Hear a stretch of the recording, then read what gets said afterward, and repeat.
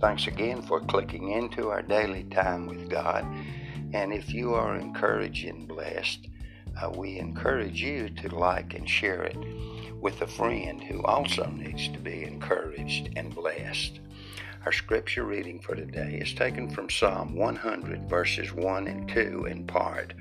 Make a joyful shout to the Lord. Come before his presence with singing. An old Jewish legend says that after God had created the world, he called the angels to himself and asked them what they thought of it.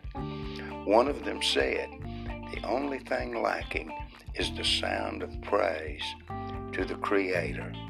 So God created music, and it was heard in the whisper of the wind and in the song of the birds.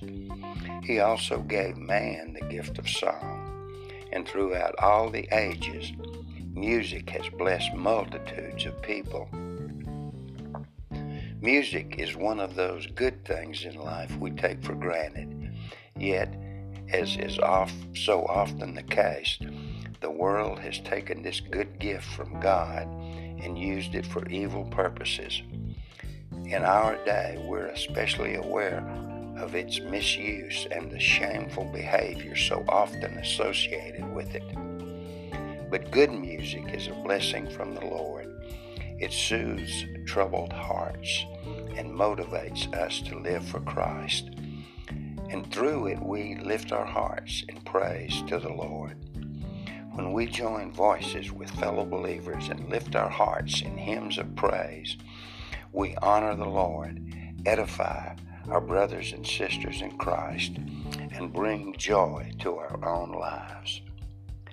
No music so pleases God as the heartfelt praises of his saints.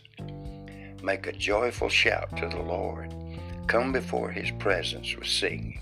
Psalm 100, verses 1 and 2 in part. Again, we pray you are encouraged and blessed as you take a listen to our little podcast. And as always, we encourage you to rejoice and be glad in another day that God has given you.